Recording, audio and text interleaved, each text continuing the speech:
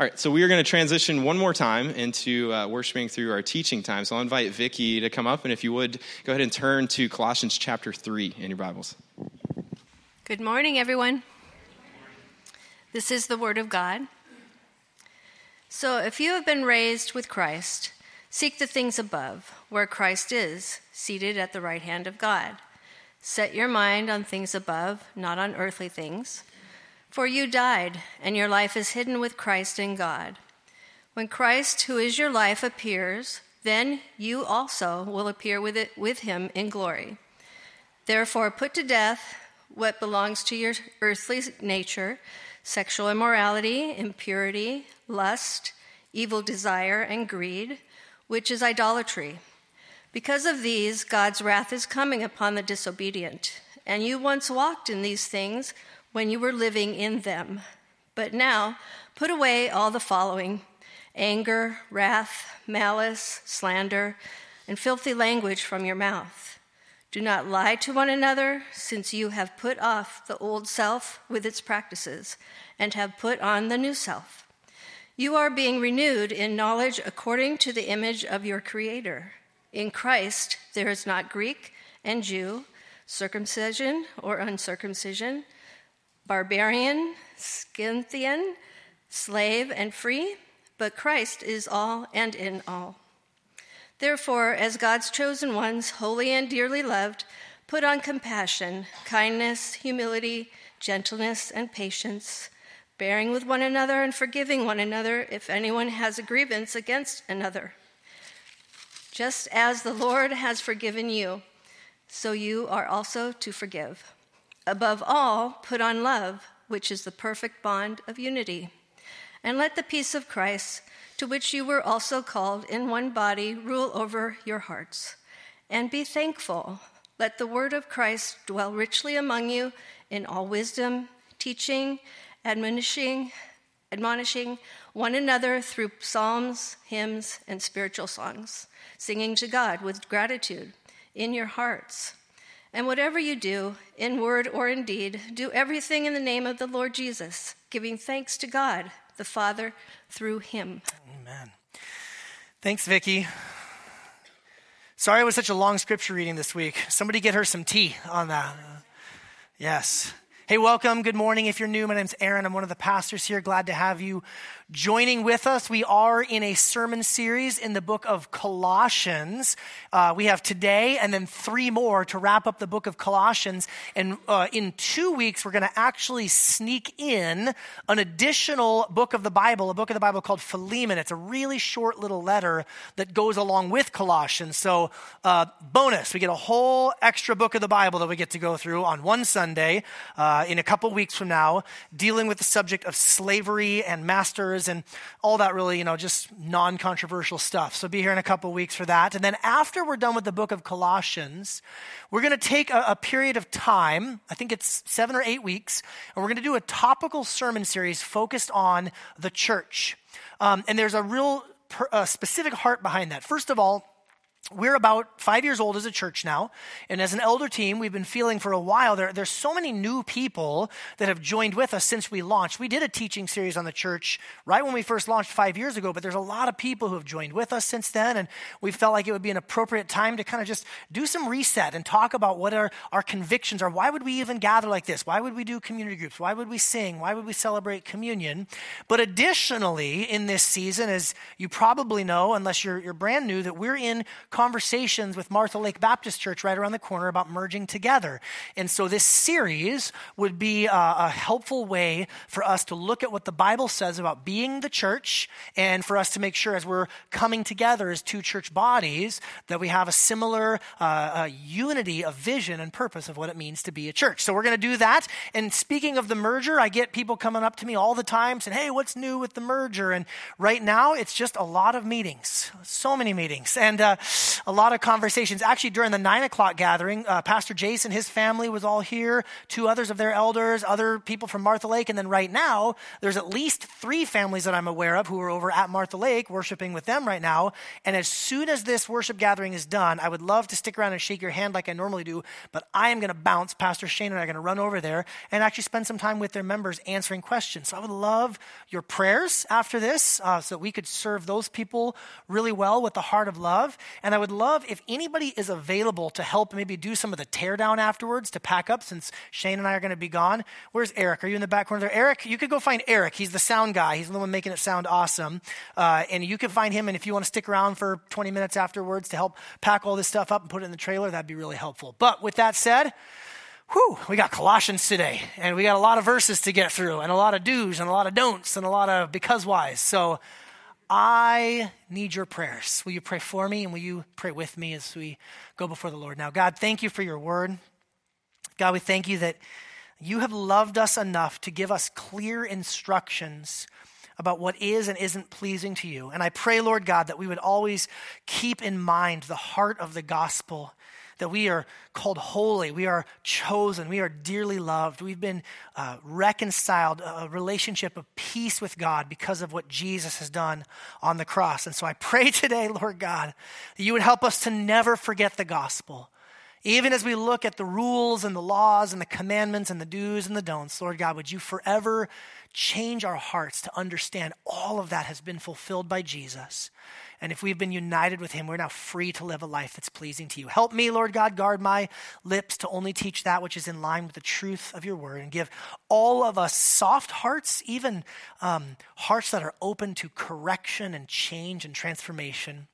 We pray this all in Jesus' good name. And everyone said, amen. So my garbage man is mad at me, and it's my dad's fault. Sorry, Dad, if you're listening to this on the podcast. A few weeks ago, my parents were staying with us, and we'd put the trash cans out. And you guys have those different trash cans. You know, there's one for regular garbage, and one for recycling, and one for yard waste, and one for toxic waste, and one for, there's all these different cans. And I'd put them out, and then my dad, being the helpful man that he is, he moved them back to the side of the house where we keep the trash cans, except he put them in the wrong place. And it's dark and it's rainy when I take the garbage out, and I haven't been looking very closely. Long story short, for the last 2 weeks, we've been putting our regular garbage in the yard waste bin. And I wheeled the yard waste bin out to the curb, again, in the dark and in the rain, not realizing the great sin that I have committed against Republic Services. And I put it out there, and the garbage men came, and I'd gone. I think Aaron Lynn and I had run some errands, and I came home, and there was a big orange sticker on my trash can. You guys know, have you ever received the big orange sticker? Well, I got the big orange sticker, and it said, sinner on it. And what had happened is, the yard waste guy came by and dumped all of my regular garbage into the yard waste truck. So the garbage man had to go through by hand and pull all of our regular garbage out and put it back in. And I was in trouble. And so what I decided to do, because this is just the fun-loving guy that I am, I started looking through the Snohomish County laws and regulations about solid waste disposal. It was a Friday. I had nothing else going on. You guys ever do this? You ever just dig through the legal codes? Well, you're a police officer. You have to, I'm sure, at some point, right? And you don't even? Okay, well, join me in my safari of fun. So throw this first screen up here. I started looking, on the right, there's like policies and plans. You don't need any of that. We're just talking about the county code, and there are, I counted them, 19 titles dealing with bridges and airports and vehicles and traffic. It's code 7 you want to look at there, that there's health and sanitation. So you click on health and sanitation. Go to the next screen if you would. There are 20 chapters, and there's fun stuff like, if you notice, I don't know if you can read it, 7.34, the Solid Waste Advisory Committee. If any of you are looking for a way to give back to the community, you could serve. Just think about the fun-loving people that are drawn to the Solid Waste Advisory committee. And then I looked through, there's 23 sections, there's that. But the one that we really need to look in, if you go to the next screen, is all about solid waste disposal. I'm not joking. This is what I do with my spare time. And so I'm looking through like solid waste disposal. I did notice the one on unlawful burning of garbage. And that looked fun, but I didn't want to click on that because I didn't want to give myself any ideas. So I clicked on actually Title 7, Chapter 20, Section 120, unlawful disposal of solid waste, subparagraph 2. Go to the next one, please. And all this text comes up. And, it's unlawful to dump your solid waste under the ground or whatever. But then actually it was subparagraph 2, subparagraph A, B, and C, in which it says, I printed it here so I could read it, it is a class 3 civil infraction for a person to litter in an amount less than or equal to 1 cubic foot. But it becomes a misdemeanor if you litter in an amount greater than 1 cubic foot, but less than 1 cubic yard. And it becomes, friends, a gross misdemeanor, not just because it's trash, but a gross misdemeanor to litter more than 1 cubic yard or more, to which I thought, I need to measure my garbage. And again, do you know that we live underneath all these laws? Quick show of hands. How many of you live in Snohomish County? Okay, a lot of us, most of us. You ever measured your garbage? You need to measure your garbage. Okay, and then maybe you live in Linwood, or maybe you live in King County, maybe you live in Bothell, or maybe you live up in Everett. Wherever you live here, you've got city codes, you've got county codes, you've got state of Washington codes. I didn't even get into the state of Washington codes. Can't deal with the insanity there. And then we've got U.S. federal codes, and some of you are doing your taxes right now, which I like to describe as a complicated math problem where if you get the answer wrong, you go to jail. Do you realize just how much law we live under? Does it stress any of you out? Maybe it should. If we tried to print all of this out, U.S., state, county, city, I'm not exaggerating when I say we could fill this auditorium multiple times over with just the printouts, like just the printouts of all the laws that you and I live under.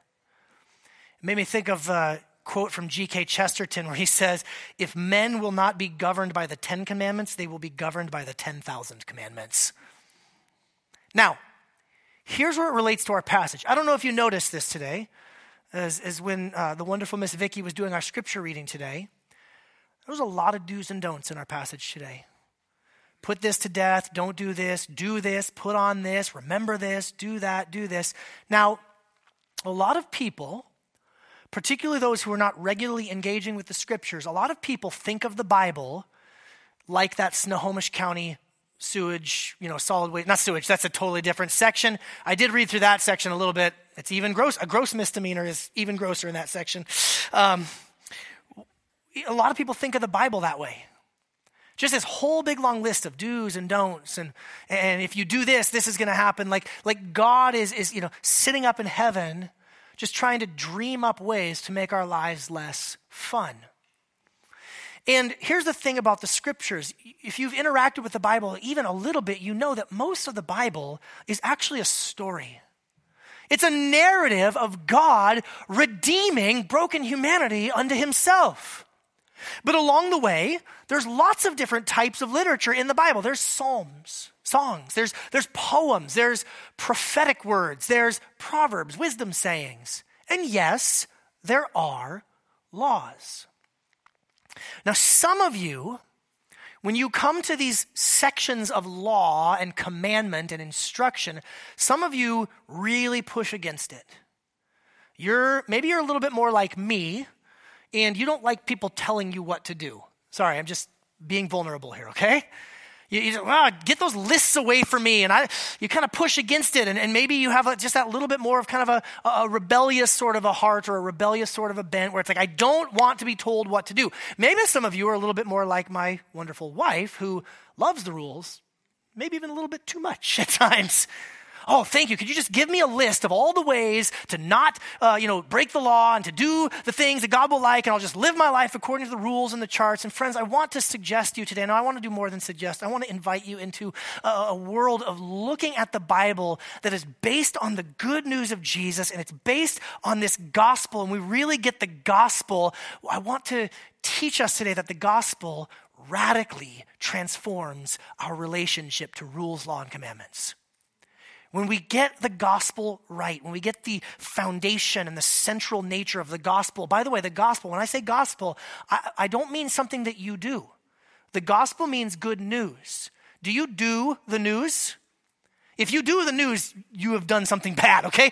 If you read the news, you hear the news, you receive the news. The gospel is the good news about what God has done for us in Christ Jesus.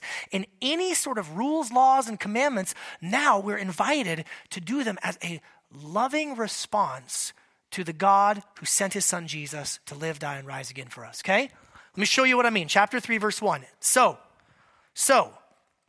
if you, by the way, that word so is really important. 2 letters, 1 little word, but it ties back to the last 2 chapters that we've been reading. These last few months as we've studied the book of Colossians, it is just, Jesus is amazing and he died and these false teachings don't hold up. The gospel's better, Jesus is better, Jesus is supreme over everything. So in light of all of that, if you have been raised with Christ, seek the things that are above. If all this stuff is true about who Jesus is and what he's done for you, we need to shift our mindset. We need to change the way that we think. Seek the things above where Christ is seated at the right hand of God. Set your minds, here it is again, on things above, not on earthly things. For you died and your life is hidden with Christ in God. When Christ, who is your life, appears, then you will also appear with him in glory. Do you hear the commandment there? The commandment is you need to think differently.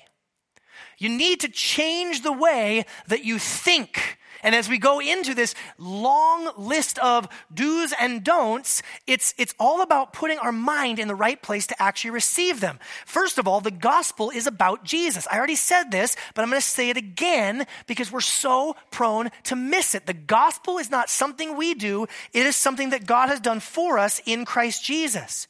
We've been raised with Christ. That means that Christ died in our place for our sins on the cross, his blood being spilled so that we might receive forgiveness and pardon. It says that we've been raised with Christ. That means that Christ is also raised. He didn't stay dead, praise God.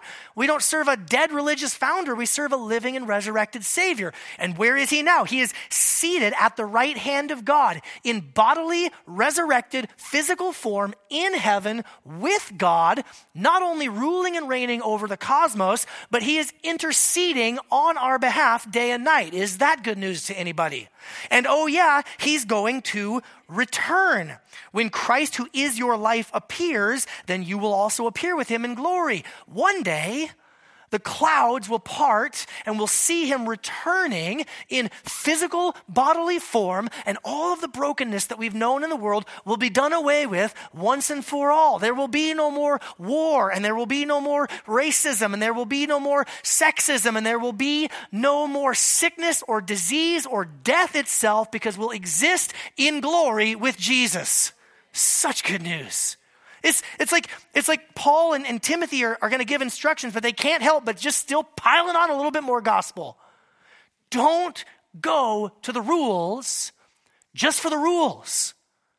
Don't go to the commandments and the instructions without first pausing to reflect on the fact that it's the gospel of Jesus Christ that even makes any of this stuff possible. Are you with me, church? Like, this is so fundamentally important. Like, I'm on the record. I will quit preaching if I don't get to try to tell you that it's about the gospel of Jesus. I am not interested in giving you a bunch of principles to live by and do's and don'ts if it is not for the gospel of Jesus Christ empowering you to do it in the first place. All right? And I'm hoping somebody's with me here today. Now, we get into the do's and don'ts. There's a negative list, things to not do, and there's a positive list, things to do. And this is one of those passages that really just kind of preaches itself. I'm going to read through these words. I'm going to give some explanation along the way, and I'm going to invite you to let your guard down and let the Holy Spirit bring conviction and correction wherever he wants to, okay? This is a preacher's delight, because I get to just read you the Word of God and share with you what these lists say. By the way, I also want you to remember, these lists are representative. They are not comprehensive. There are a lot more ways to sin against God. than what I'm about to read to you. And there are a lot more ways to love God and neighbor than what I'm about to read to you. So don't get through the list and be like, whew, dodged a bullet on that one, I'm good. It's not, no. That's its own sin, and we'll deal with that later, okay?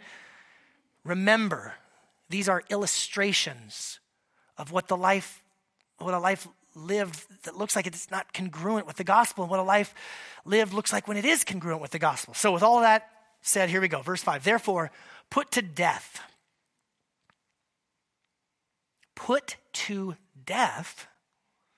what belongs to your earthly nature. Put to death sounds pretty serious, huh? Not try to be a little bit, hey, think about, work on. No, like ruthless. This part of yourself, what belongs to your earthly nature. We have been saved by Jesus. Our spirits have been made alive with him in Christ. But how many of you know that if you're a normal human being, you still have parts of yourself, you're like, man, that just is not godly. Anybody with me? Your earthly nature. And then highlights a handful of things in the realm of misuse of God's gift of sexuality. And I just say this, you need to hear me as I read through this list and as you hear the Bible is not anti-sex.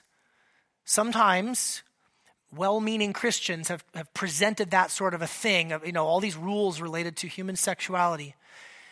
God cares deeply about human flourishing, and I can attest, as a pastor who meets with people regularly, one of the most common, 90% plus of the times that I'm meeting with someone to work through things and issues, they're hurting and they're struggling because somewhere along the line, someone did not use this good gift from God in its proper intended way.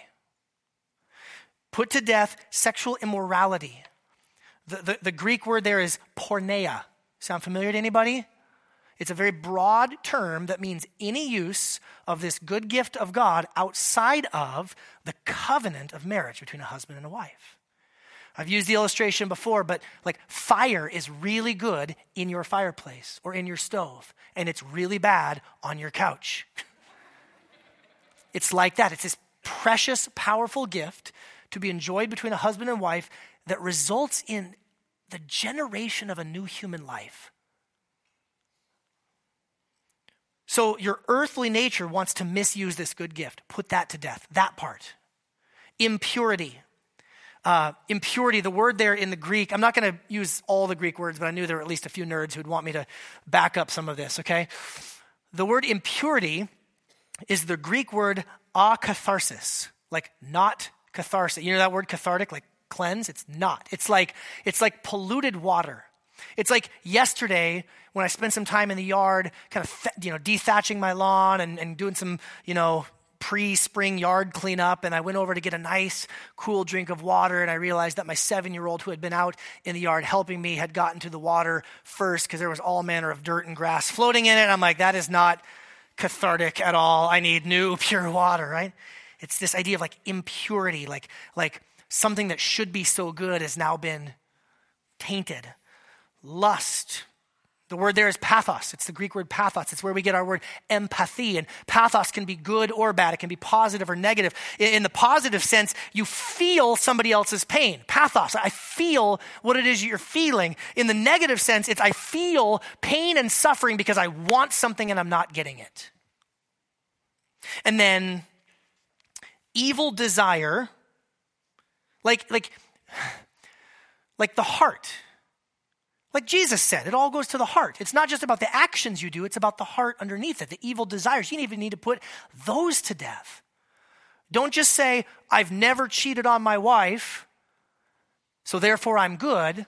Say, I have evil desires that I need to put to death. Evil desires like greed, which is idolatry. And in the context of this, I don't think that Paul and Timothy are speaking of greed just in a general sense. I think they are speaking of specifically a sexual form of greed, which we would think of as maybe like lusting and fantasizing and just having a heart that is never satisfied, which they say is idolatry because it's worship of a false god. And you just try to stretch your imagination to think of a culture that worshiped sex. I know it's hard to imagine. On every product, on every, buy tires. Is there anything less sexy than car tires? No. And yet our culture has decided that's how we're going to be marketed to. Everywhere you turn. Again, God's gift of sexuality is such a good and beautiful and precious thing. It is to be safeguarded in the way that he wants it to be safeguarded and used in a way that is glorifying to him and ultimately what is truly satisfying to us. And any of these perversions, put them to death. Because of these, things like these, God's wrath is coming upon the disobedient, and there will be a day of judgment, friends. There will be a day of judgment. But, verse 7, you once walked in these things when you were living in them. Okay, we went through one little list of things to put to death, and we're already getting another gospel reminder. Paul and Timothy are given another little gospel reminder. Hey, by the way, remember that this used to describe your life. This used to describe your heart. You used to live in them, but friends, remember what we've already been told. We have died with Christ and been raised with him. This is no longer our life.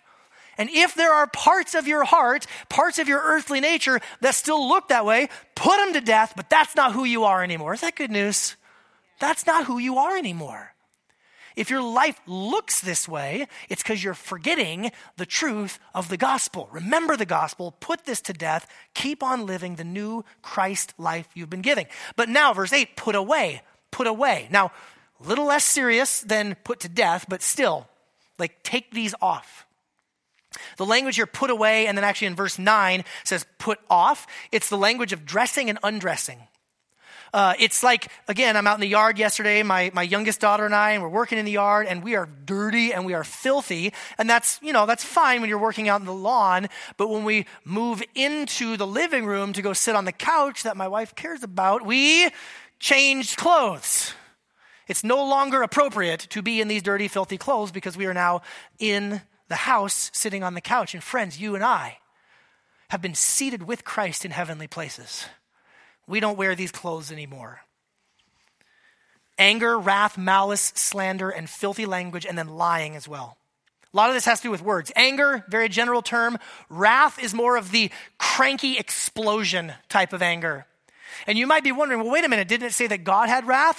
And my wrath, I'm just trying to be like God, okay? And no, you're dumb, first of all. And second of all, it's a different Greek word. And third of all, God's wrath is perfect because he is perfect. His wrath is not the cranky loss of temper explosion. God's wrath is a long settled anger at the cancer of sin that is eating the world he deeply loves.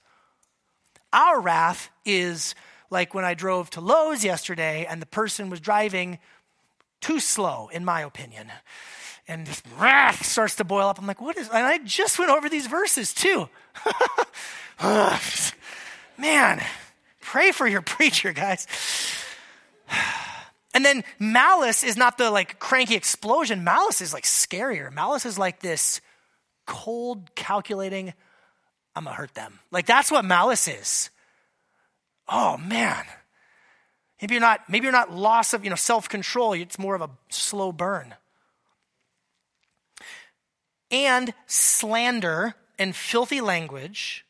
So now we're getting into the words that come out of an angry heart. Slander is the word blasphemia. And we think of slander as something that's not true. I think that's how it actually works in U.S. legal code. Slander is, I said a lie about you and it hurt you. But in the Bible, the word slander, it just means any words, true or untrue, that are meant to tear you down and bring you harm. Blasphemy, it's where we get our word for blasphemy. And then filthy talk, filthy language. It's in the Greek, the root word is related to shame, shameful. So it has less to do with, hey, here's these 7 words that you're not allowed to say on TV, and much more to do with, if somebody played back a video of you saying whatever words you just said, would you be embarrassed? Again, maybe we could do that. We shouldn't do that because it'd be weird, but we should videotape you when you're driving in your car on the way to Lowe's, saying words that come out of your mouth, and then play them back on the big screen. No, I don't want that. I don't want that, Sam. The idea being, it doesn't matter if you said words that would get beeped on TV or not. It's, would you be ashamed of what came out of your mouth? Because out of the overflow of the heart, the mouth speaks. And don't lie. Don't lie to one another. And lying is not just, I made up some fabrication. How many of you know the old adage, a half truth is a whole lie, right? We use our words sometimes to put ourselves in the best possible light and to put somebody else in the worst possible light. Don't lie. Do not lie to one another. Since, and here it is, more gospel reinforcement. Since you have put off the old self with its practices and have put on the new self. Again, this isn't who you are anymore. You might once upon a time have been an angry liar, but if you're in Christ, that's not your fundamental identity anymore. That's not who you are. It is inconsistent. It is incongruent to do those things because you have been given a new identity in Christ. And I love this in verse 10, you are being renewed. How many of you are thankful that you're a work in progress just like the rest of us? Ain't nobody here in this room perfected yet. We're all in progress, in knowledge according to the image of your Creator. Okay, here's where this is again, more gospel reinforcement. You are not working towards becoming a better version of yourself. You are working toward becoming a better reflection of Jesus. I'll just try a little harder, self-improvement. No, like self-improvement. Christ reflection. You do not want me. My wife does not, my kids do not want a slightly better version of Aaron. The people in my life who know me and are closest to me need more of Jesus and less of Aaron. And actually, the more I look like Jesus, the more truly Aaron I will actually be. And the same is true for each and every single one of you. You're being renewed according to the image of your Creator. And then that image language brings up the image of God, which is mankind, male and female, created in his image and likeness, which, by the way, reminds us that in Christ there's no Jew or Greek, circumcision and uncircumcision, barbarian, Scythian, slave, free, but Christ is all and in all. Image of God language. What are the things we divide over? Men versus women. Jew versus Gentile. And you're looking at this like barbarian and Scythian. Like, what is a Scythian? Is it like the Grim Reaper with that Sith thing? Or like, is this like a Star Wars thing? Like Jedis versus Scythians? Or how does this all work? Scythian is, best I can determine from the context of the ancient Near East in the time and Asia Minor, it's like calling somebody a hick. You're like a rural, even in our culture, you get famous people and celebrities go on TV. We just need to unite. We need to come together. And then they use a Southern accent to make fun of people as being dumb. It's kind of like that. Barbarian and Scythian, it's the city versus rural sort of a thing. In Christ, there are no more Jedis or Scythians, for all are... Right? You saw episode 9. J.J. Abrams was just ripping off Colossians 3. There's no more division. It's all right here. They just steal from the Bible and make billions of dollars off of it. Friends, the things that used to divide us no longer apply because we are all made in the image and likeness of God. Male, female, no matter your skin color, no matter your economic status, whether you live in the city or you live in the country, Christ is all and in all. And if we have been united to him, then we're united to all the other people who've been united to him as well. Okay? You hearing me on this? All right, so that's a lot. Is anybody still with me? I haven't lost anybody yet? Okay. Now, I will not take as much time to go through the positive list because it's the stuff in the negative list that everyone wants to fight about. Well, what really is sexual immorality, really? It's like, okay, take some time. Nobody's fighting like, well, what does kindness mean? It's like, it means be kind, okay? So I'll go faster, but let me just pause, okay? We just looked at, best I can tell, 15 things. Sexual immorality, impurity, lust, evil desire, greed, idolatry, disobedience, anger, wrath, malice, slander, shameful speech, lying, racism, and classism.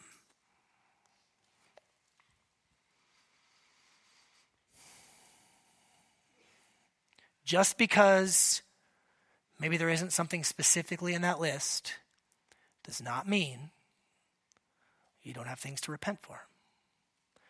There's an author named David Dark, and he has this line: there are many ways to hate God. So let the Spirit speak to you. Now, verse 12. Therefore, I love this, as God's chosen ones, holy and dearly loved. Okay, time out again. Did you choose yourself? Did you tell God, I'm just going to be holy? Did you tell God to love you, not just love you, but to dearly love you? Did you have anything to do with those three descriptors in that first verse of this section? That's all gospel. That's all stuff that God does for us. Friends, you're chosen. You didn't sneak into the family of God through the side door when he wasn't looking. You're wanted. Oh, and your life has been set apart. Holiness, sometimes we think about holiness as something we achieve. Holiness is a status. God says you are holy. That means pulled out of the drawer and set it on the counter for special use. And you're loved. Oh, no, sorry. You're dearly loved. How much love does God have for you? How much can you imagine? More. This is gospel.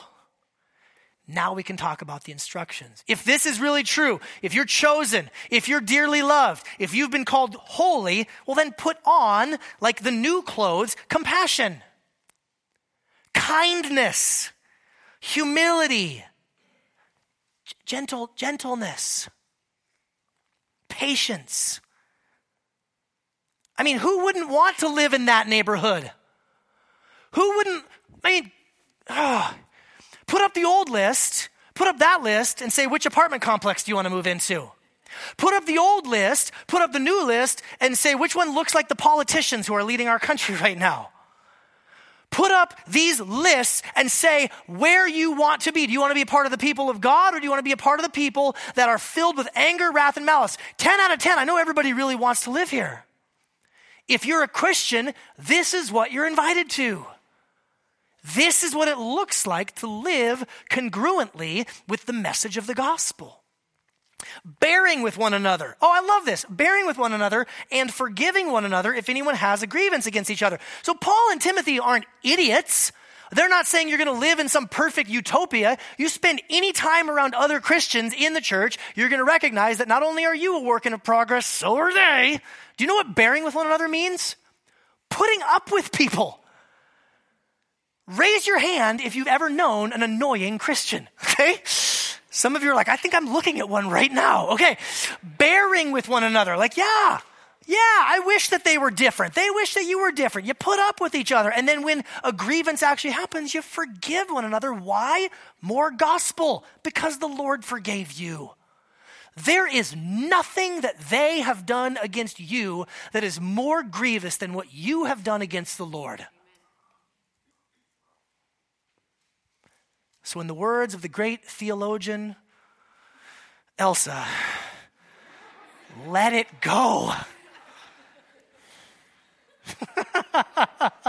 Sorry, that just came to me right now. Above all, like most importantly, put on love. Keep dressing yourself in love. And love just gets so polluted in our culture. Love means what makes you feel good. That is not love according to the Bible. It's not love according to the gospel. The love that God wants us to put on is love that says, I will do anything to see you flourish. I will lower myself to serve you and to see you lifted up. And if you put on that kind of love, that's the perfect bond of unity. How are we all going to get along? How are we going to have unity? How are we going to come together? We're only going to be able to do that if we put on the kind of love that Jesus has poured out into our hearts. Giving, sacrificial, serving, lifting up of others type of love. And let the peace of Christ, to which you were called in one body, rule your hearts. Friends, Like, I don't need to quote all the statistics at you, but just anxiety and fear at epidemic levels. And friends, I'm not saying that there's not real things and real problems to be fearful about, but the biggest problem that any of us have ever had, which is a wrong relationship with God, we have now been given peace with God through our Lord Jesus Christ. Let that be the foundation for all of the other peace and how you approach any of the other fears and anxieties in life. And be thankful. Friends, what do you have that was not given to you by God? Nothing. So be thankful and then let the word of Christ dwell richly among you in all wisdom, teaching and admonishing one another. Okay, people like me, a pastor in a church, has a specific responsibility given by God to teach the word of God to the people. But best I can tell in that verse, this isn't about pastors. So who is supposed to teach and admonish each other? All of us. You should let the word of Christ dwell in you richly so that you have something to share with your brothers and sisters. I get frustrated, just sincerely as a pastor, feeling like I get 40 minutes on a Sunday to try to convince you that this stuff is super important. And then you're going to walk 42 minutes, 46 minutes most Sundays, okay? And then you walk out of here and you have 6 days and 23 more hours to be inundated with advertisements, radio, podcasts, books, movies, Netflix, politics, whatever you're into, sports. And I'm pleading with you, let the word of Christ dwell in you richly and then share it with somebody else. There is no preacher, there is no pastor, there is no church leader that can do it for you. Ultimately, it's you and Jesus. And then, but doing it, not just in like dry robot speak, through psalms, hymns, and spiritual songs, singing to God with gratitude in your hearts. I'm really glad that our God is a God of creativity and beauty. Anybody here with me? Like it's not just, well, make sure you get all your doctrines right and then make sure you go through and teach everything. It's like, sing it. Sing it. I mean, we as a leadership, we try to choose the songs that we sing on a Sunday very carefully, because I know as a former worship leader myself that you're probably only going to remember the joke I made about the Jedi and the Scythians, but you're going to go out humming, "It is finished, he has done it, let your weary heart rejoice." God is a God of beauty and creativity, and there's something about the human mind where music helps things penetrate even deeper into the heart than just pure teaching and instruction will. So I should wrap this up and we should get to singing. So whatever you do, in word or deed, do everything in the name of the Lord Jesus, giving thanks to God the Father through him. All of your life is in the name of the Lord Jesus. I mentioned this before, I'll mention it again. There's a book that I read in January called Bearing God's Name. It's by a scholar named Carmen Joy Imes. And she wrote this book about the commandment that we often translate, "Don't take the Lord's name in vain," and how we actually should translate it, "Don't bear the Lord's name in vain, don't carry his name." That commandment has much less to do with not saying the phrase, "Oh my God," and everything to do with you have been named by God. And the way that you live your life, yes, your words, but your overall life is representative of him. I linked to it up on the website. I highly recommend the book. It was phenomenal. But the idea is your whole life bears the name. If you're a Christian, you bear the name Jesus. You've been given a new identity. You've been given a new name to carry. Your reputation is not just your reputation. You speak of Christ with your life. So all that you do in word or deed, do it in the name of, representative of Jesus. Which is actually some more good news. Because when you think through this list, if you're anything like me, there's probably some conviction settling in. I haven't done so good here. I haven't done this, haven't done that. But friends, the good news of the gospel is that there is no greed, lust, or impurity in the heart of Jesus Christ. But he's a perfectly faithful husband to his bride, the church. The good news of the gospel is there is no wrath or malice or abusive speech from Christ toward any of us, only the pure words of truth and life. Jesus' heart is compassionate. Jesus' heart is kind, humble, gentle, and patient towards us. And he has forgiven us, and he loves us, and he's invited us into the perfect bond of love, the perfect unity that exists among the persons of the Trinity. And Christ teaches us, and Christ, we're told in the prophets, even sings songs of joy over us. So as you look at that list and you start to get a little bit overwhelmed, that's a lot of things not to do, and that's a lot of things to do. Oh, you don't even know the half of it. And the good news is, Christ already did it for us.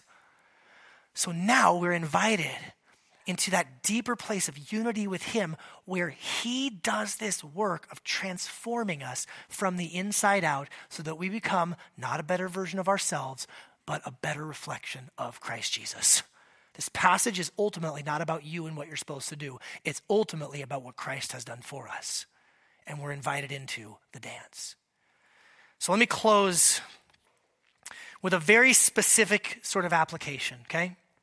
There's lots of ways that this could be applied. Again, 1,000 ways. This literally could have been like 40 sermons.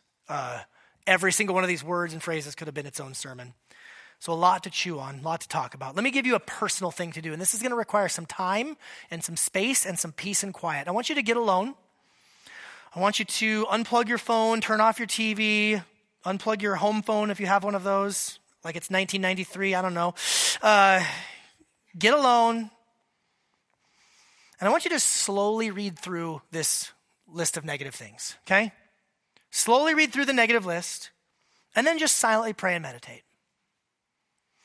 When I say meditate, I just mean kind of mull over these words. Wrath, malice. I used to live these ways. Just read over it. Then, ask the Holy Spirit to bring conviction and change. And then third, write down any areas that he brings to mind. I find there's great power in writing things down. Sometimes you have this, the thoughts up in your head, but writing them down, it's like you can see them in a different light. Like, ooh, that is bad. And if you're anything like me too, I move on. In my mind, I forget. And writing them down means I'm going to have to stick to it a little bit. Then I want you to go back and repeat steps 1 through 3 with the positive list. Compassion and kindness and gentleness and love and unity, and do all of that again. And then, after you've done that with both lists, number 5, pray prayers of repentance and mercy. I mean, you can just say, God, forgive me. I have not been gentle. God, forgive me. I have had impurity in my heart, greed and idolatry. And then after you've done that, I want you to go read those gospel verses 1 through 4. Go back and read the gospel verses again. Read the negative list, read the positive list, meditate, pray, write them down, ask the Spirit to show you where you need to change, where you need to have conviction and repentance, but then go back and minister the gospel to your heart. And silently pray or meditate on the character of Jesus. This is about Jesus. This is not about all the do's and don'ts from me. And then very lastly, conclude by praying prayers of gratitude and praise. Jesus, thank you that you have loved me with a perfect love, that you've called me unto yourself through the gospel. Thank you, Lord Jesus. Like this is different sorts of prayer life besides Lord, I pray for so-and-so to get a job. Lord, I pray for, such and such to happen. This is just purely gospel-based prayers. And it might be different for some of you. This is all up on the website again. You can come find me afterwards and we can talk through some of this. But this is so important for you to do when it comes to a list like this. The gospel radically and fundamentally changes our relationship to the rules. We don't go to the rules, certainly not to earn God's love. We don't go to the rules in fear, hoping that I'm living up enough. We go to the rules in gratitude and worship. Jesus, I cannot believe how good you have been to me. Help me to live a life that is congruent with what you have done for me. Lord, I pray for us now as we go into this time of response, as we sing, Lord, and do what the scriptures call us to make melody and hymns and spiritual songs unto the Lord with gratitude. I pray we would do that. And God, as we go to the Lord's table now, would we even have a time to practice meditating and reflecting where it is that you want to bring conviction. And God, may all of it be based on the gospel, the hope of our salvation, not anything that we have done, but everything that has been done for us through the person and work of Christ Jesus. It's in his name we pray. Amen. Friends, I'm going to lead us in communion here, and we're going to welcome our younger students class to come in and join us for this time of response. So in the book of 1 Corinthians chapter 11, the Apostle Paul writes that this meal that we're about to celebrate, and you should have received the elements on your way through the doors. If not, there's some outside of the doors. You can grab some real quick, but hold on to these. We'll have a moment of reflection and prayer first. It says, the Lord Jesus, on the night when he was betrayed, he took bread. When he had broken it, he gave thanks and said, this is my body which is for you. Do this in remembrance of me. Friends, this bread that we're about to eat is the broken body of Jesus Christ that was broken because of all the ways that we have sinned and failed. And he says, this same way, the cup after supper, it's the new covenant written in my blood. Do this as often as you drink it in remembrance of me. This cup is the new covenant, it's the new agreement. The agreement with God is that we will relate to him on his terms through the death and resurrection of Jesus. As often as you eat the bread and drink the cup, you proclaim the Lord's death until he comes. This is all about the gospel, friends. This meal is all about the gospel. There you go, Kenny. Whoever therefore eats the bread or drinks the cup of the Lord in an unworthy manner will be guilty concerning the body and blood of the Lord. Friends, if you're here today and you're not a believer in Jesus, please don't eat and drink. This is for Christians who have confessed their sins and trusted in Jesus. It's for Christians to do. Or even better yet, if you are not a Christian and you're here today, give your sin to Jesus. Receive his grace. Get that new name and that new identity we've been talking about, and join us at the table and eat and drink. And for all the rest of you, I just invite you. It says, let a person examine himself then, and so eat of the bread and drink of the cup. So as the musicians will begin to play quietly, and we'll just hold before the Lord for a few minutes. Let the Spirit bring to mind anything in your heart or in your life that's out of line with what you've been named and what you've been called. And then, friends, give it to Jesus and receive his grace, because you are dearly loved. God, as we hold now in prayer, I pray that you'd help us to just be honest with our hearts. Spirit, that you would search us. You'd bring those areas to mind for us that we need to change and need to grow in. And that as we eat and as we drink, we would even just experience your grace. Friends, let's hold now. You can eat and drink when you're ready.